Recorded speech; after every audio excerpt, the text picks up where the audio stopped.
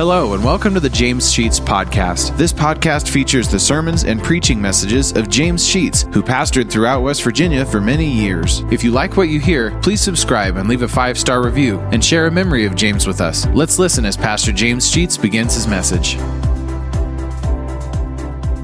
Throughout this particular chapter, it's a long chapter, some 67 verses. I don't think you want me to read it in total. And without doing so, I probably couldn't do justice to the things that I want to say from it. So we'll make reference to it, and there are some verses that I will read in order to get the background for the scripture. But this deals basically with the selection of a bride for Isaac. And therefore I have come up with the title, The Bride, the Church, or The Church, the Bride. I'm not sure how it's in the bulletin. I forget which way I did it. The Bride, the Church? Okay. I don't guess it makes too much difference. The Bride, the Church. Abraham, you recall, began in our memory of our history in the Chaldean mountains in the town of Ur, where God finally spoke to him and instructed him to leave his home country and to go into a new land that he would show him. So with his father and some of his family, particularly his nephew, they leave Ur and ultimately end up in what we will find here in our scripture was called Canaan. During this period of time, Isaac is born, and God instructed him to take Isaac out to the top of a mountain and there to offer him as a sacrifice. And I preached on that particular subject a few weeks back. When God saw the faith of Abraham, then he stayed the hand of Abraham and allowed Isaac to live.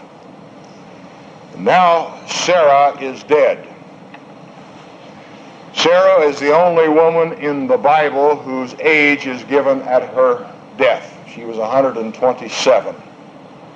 And see, even women in that time didn't want anybody to know how old they were. So nothing has changed.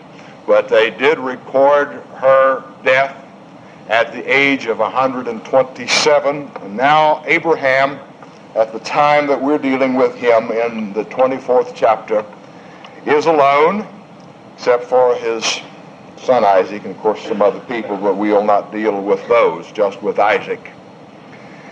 And at the age of 127, he is described in the first verse of the 24th chapter as well stricken in age. The Jews believed between 60 and 70 that was the beginning of old age. Somebody gave me a little thing that I stuck in my pocket about how to tell age, and I have lost it somewhere. Give it to me again, whoever did that. Between 70 and 80, that was called the hoary-headed age, white-haired, I guess. And 80 up, you were well stricken in years.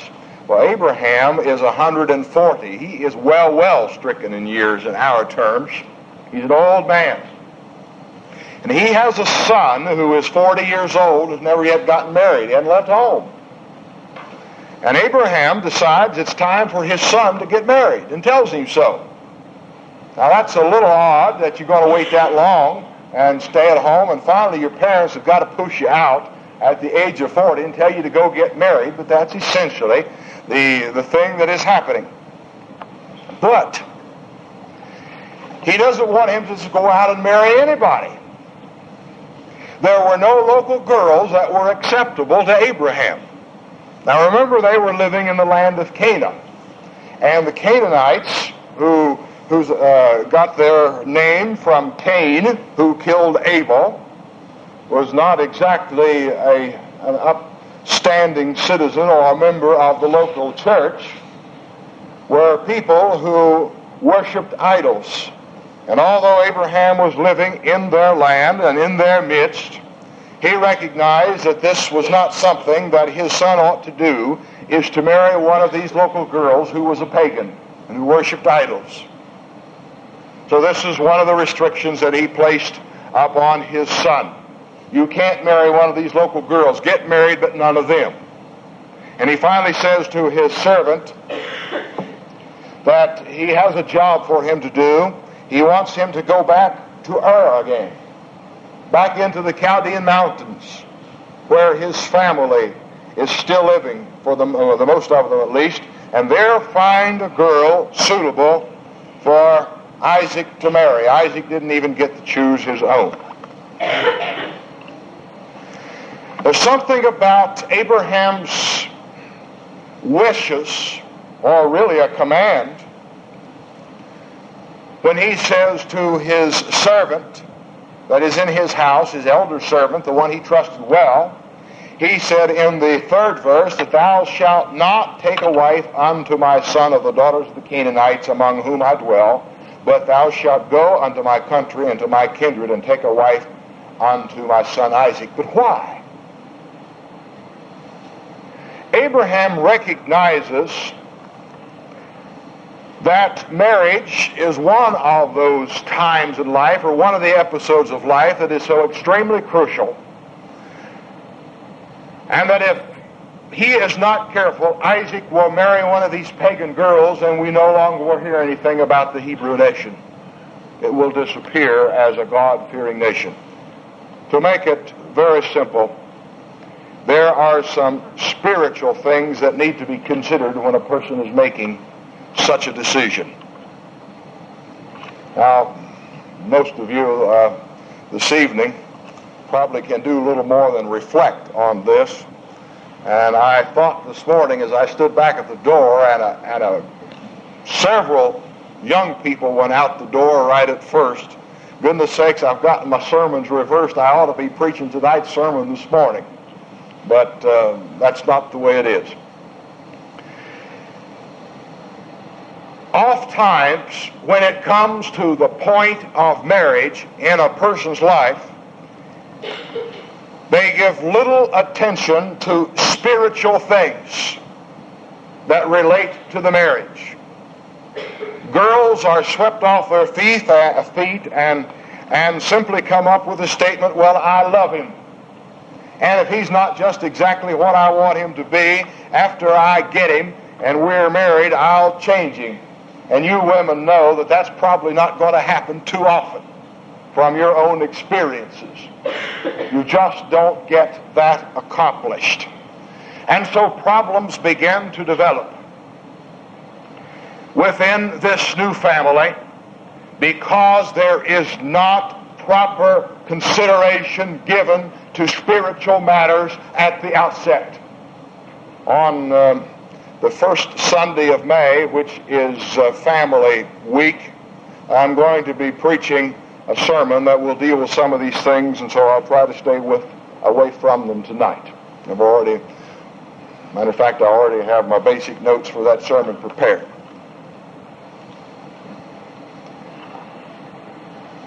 Over in the book of 2 Corinthians, in chapter 6,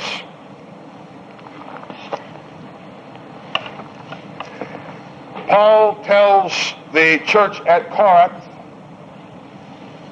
something about relationships of one person to another. In the 14th verse of chapter 6 of 2 Corinthians, he says this, "Be not unequally yoked together with unbelievers." That is an important statement that too many times we overlook and pay little attention to, and particularly in marriage, it is not well considered by most people. It is also not well considered in lots of other functions, even in business and in other affairs that we might have in our lives. There are relationships developed in which there is an unequal yoke. When a Christian and a non-Christian bind themselves together for some purpose, and particularly I want us to think of it in terms of marriage because this is the thing that we find here in the 24th chapter of Genesis, that Abraham insisted that when his son Isaac married, that it be an equal yoke. I believe it would do us well as Christian families if we would instill within our children this certain truth of the Scripture, that when they are ready to marry, that they give careful consideration to the mate they marry concerning more things than just how they are physically attracted one to the other. There are lots of questions that need to be resolved. And I've done a certain amount, at least, of marriage counseling over the years, and this is one of the things that I've discovered that most people do not consider, is their spiritual life, their own concerns along that line, even down to the point of even what church they're going to go to. I'm not saying that Methodists and Baptists ought not to marry, or Presbyterians and United Brethren, all those. I'm not saying that at all. But I'm saying these subjects certainly should be discussed. I know of one family. He was a Methodist and she was a Baptist. And apparently they had never discussed any of these affairs as to which church they were going to go to. And they ended up their entire life. He went to the Methodist church and she went to the Baptist church, and never did they go together, because they were absolutely determined to stick with their own church, and neither one was going to give. It was quite interesting to see them walk to church, and one would stop off at the Baptist church and one would go on to the Methodist.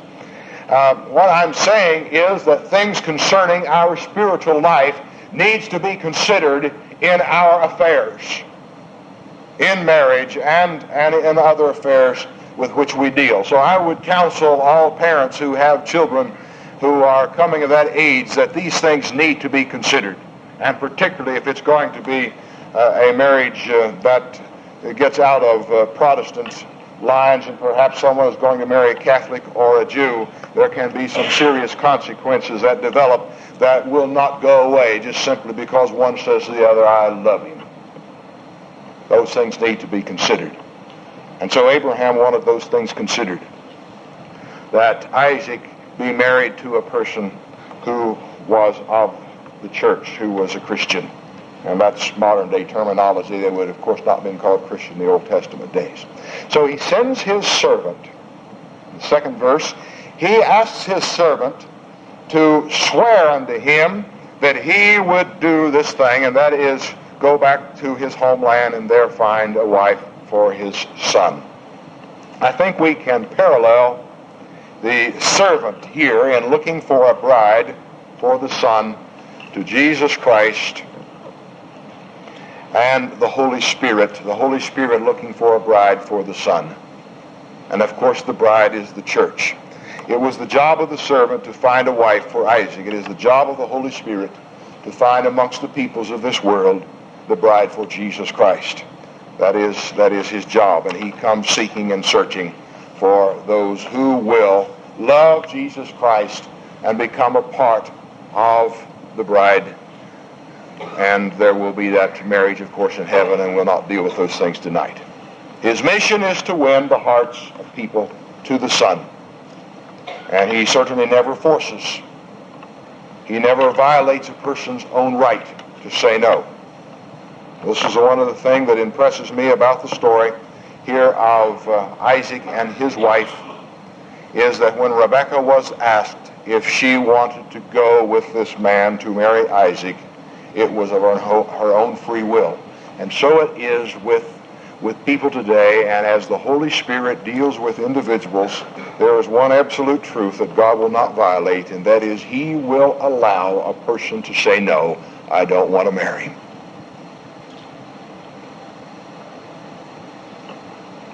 I remember hearing a story one time of a couple who came to church right before the service and asked the preacher to marry them, and he said, I can't do it right now because we're getting ready to start the service, but if you want to stay for the service, right at the end of the service, right in front of the congregation, I'll marry you. And so he preached his sermon, which dealt with the bride of Christ and so on. And at the close of the service, he said, now those who want to get married come forward, and 6 men and 1 woman came forward. So, I don't know why I thought of that. I didn't even have that down in my notes. The purpose of the servant was to go find the bride, and so he goes with his camels, and they're laden down, and goes back to the Chaldean mountains, and he prays unto the Father that he be allowed to find the girl that is for Isaac, by waiting at the well, and whatever girl came out to draw water, and he asked her to give him a drink, and she volunteered to give him a drink and to water his camels, that would be the girl. Well, this very thing happened just that way. And we'll make a long story short at that point and move on. But he finds this girl, and she does that, and she goes home with the girl to stay in that family, and he lays out the plan. His purpose in coming was to find a wife for Isaac. He identifies himself and who Abraham is and who Isaac is, and now he has said that Rebekah has fulfilled the requirement that he had placed upon her. Go over to verse 29. Rebekah has a brother. His name is Laban. Laban comes into the Bible another place later on. We'll not deal with that tonight. Laban runs out to see this man that has come with all the gifts. And you'll notice, and Rebekah had a brother, and his name was Laban, and Laban ran unto the man unto the well. Verse 30. And it came to pass, when he saw the earring and the bracelets upon his sister's hand. I want you to notice the emphasis that the Bible places upon what caught his attention. The thing that caught his attention was, my sister's going to marry a rich man. And I'm going, as a consequence, gain some things because I'm her brother, and surely I will get some benefit from it. He saw the physical wealth that this servant had brought along, and he thought, here is something for me. Laban represents the unregenerated person in today's world who looks upon what he can get out of the church without consideration for the person of Jesus Christ, the Son, who has come to marry the bride. He gives lip service. He is occupied with the physical things. He pays no attention to spiritual matters at all. He is simply interested in all this fine wealth. All right, jump over to verse 58.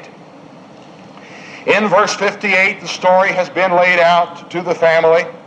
The servant has advised the family as to why he has come, and finally they turn to Rebekah, and they say unto her, will you go with this man? And she said, I will go.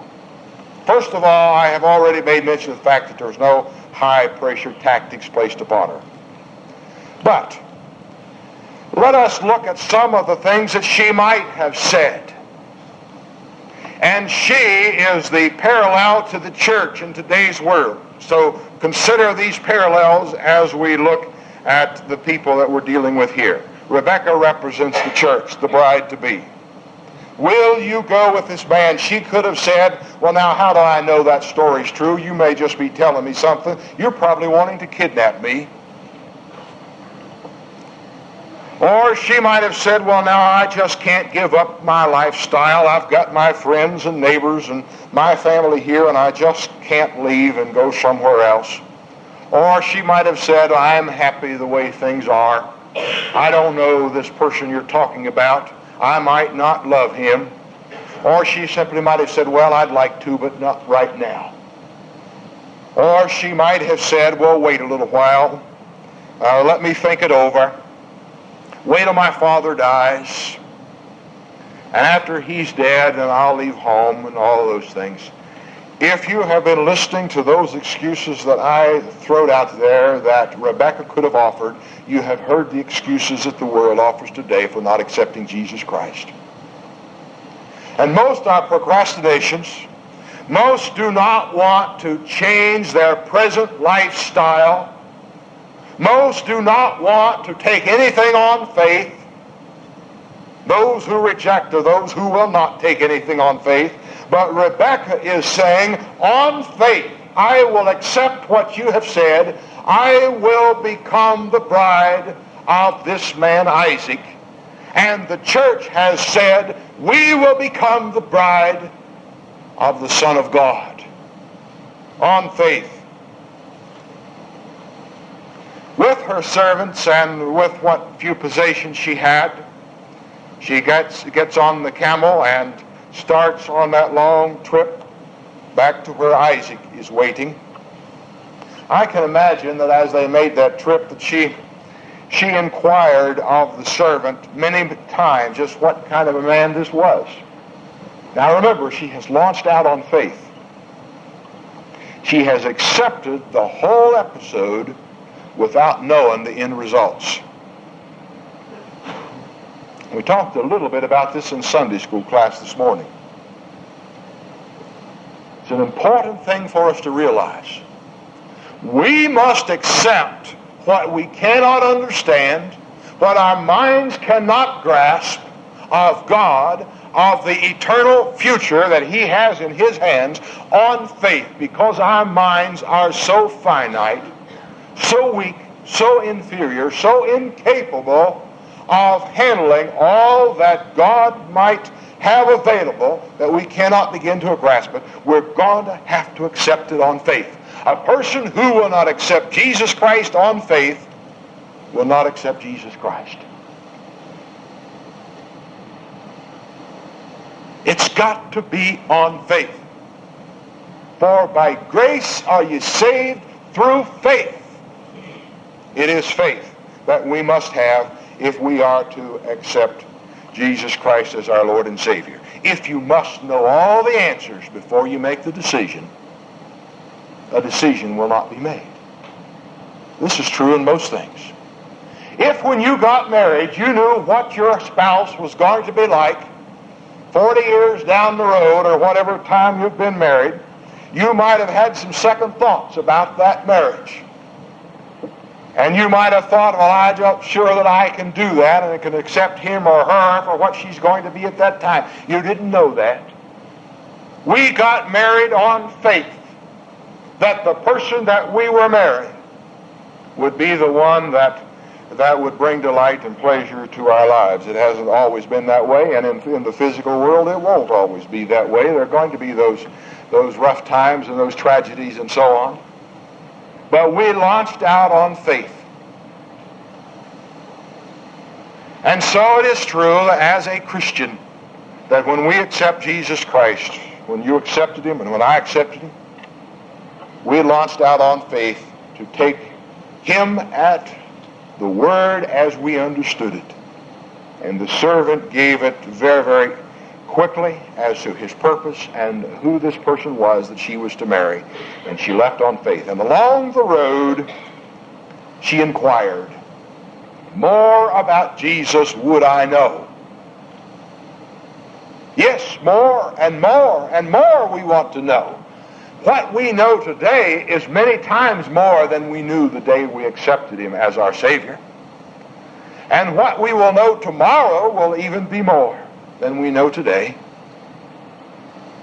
And this is the way she went on her journey. She learned about Him.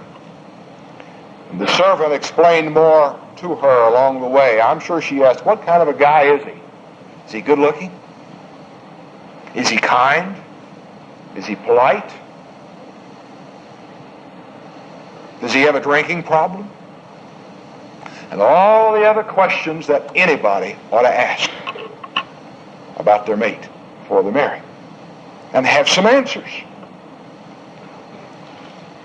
Then after she learned about him, she began to long for him. She was anxious for their meeting.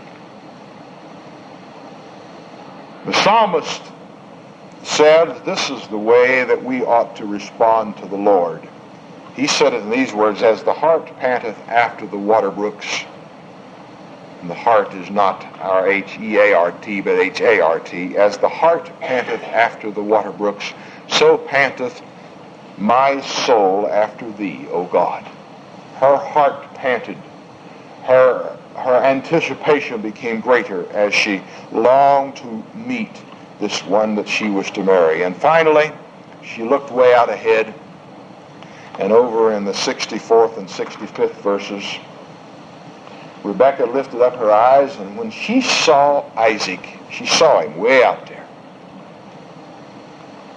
She lighted off the camel, for she had said unto her servant, what man is that which walketh in the field to meet us? And the servant had said, it is my master. And therefore she took a veil and covered her face. And the servant told Isaac all things that he had done. And Isaac brought her into his mother Sarah's tent. Now remember, Sarah is dead. Her tent is still there. Isaac brings her into his mother Sarah's tent. And he took Rebekah, and she became his wife, and he loved her. And Isaac was comforted after his mother's death. Now let me make a few quick points. I'll try to hurry and quit. In verse 63, Isaac is out in the field waiting for the coming of his bride. Jesus Christ is waiting for the coming of his bride. Isaac, when he meets her then, takes her to Sarah's tent. Now Rebekah did not replace Sarah. She was not Sarah. The church did not and does not replace Israel. God will still deal with Israel as a nation. The church is a separate entity. Israel is not the bride of Christ. The church is the bride of Christ. One of these days, the waiting will be over. The meeting will take place face to face. And we, as the bride, will go into the marriage. The Lord gave us a parable to depict this when he gave us the parable of the 10 virgins who went out to wait for the bridegroom to come back with his bride. And they waited, and finally the announcement was made, "Behold, the bridegroom cometh." And they all got up to trim their lamps, and some of them discovered they didn't have any oil on their lamps, and they tried to borrow and beg from other people. This is one of the things about the Scripture that we must realize that is very true in our lives. Nobody can borrow spiritual life from somebody else. You've got to get it yourself. You've got to get it yourself. Because somebody else has oil in their lamp, you can't take out of their lamp and put in yours. You've got to get it from the source, and that is none other than Jesus Christ. The bridegroom comes for the purpose of the marriage. And they go into the marriage feast. And that particular parable tells us that when they were in, the door was shut. And those that were on the outside came knocking and begging to get in. But they were not allowed in because the door was shut. And our Lord tells us very plainly, it is he that opens and he that shuts the door. And when the Lord shuts the door, it will be shut. And so it is imperative that if anyone is going to become a part of that group that we describe as the bride of Christ, that it be done before the door is shut. If you're not a Christian tonight, and I do not know the condition of your soul, I would encourage you to accept Jesus Christ as your Lord and Savior. I invite you to do that as we sing our invitation hymn. Thank you for listening to today's message. If you like what you hear, hit the subscribe button. You'll receive automatic notifications and downloads when a new message is added to the podcast. Also, please leave a 5-star review and take the opportunity to share stories, memories, and appreciation for James Sheets and how God used him to impact your life. If you'd like to know why and how this podcast got started, check out our first episode. Lastly, if you want to donate to help offset the cost of operating this podcast, you'll find a link to our PayPal account in the podcast description. Thank you for listening, and remember to trust in God for today and for all of your tomorrows.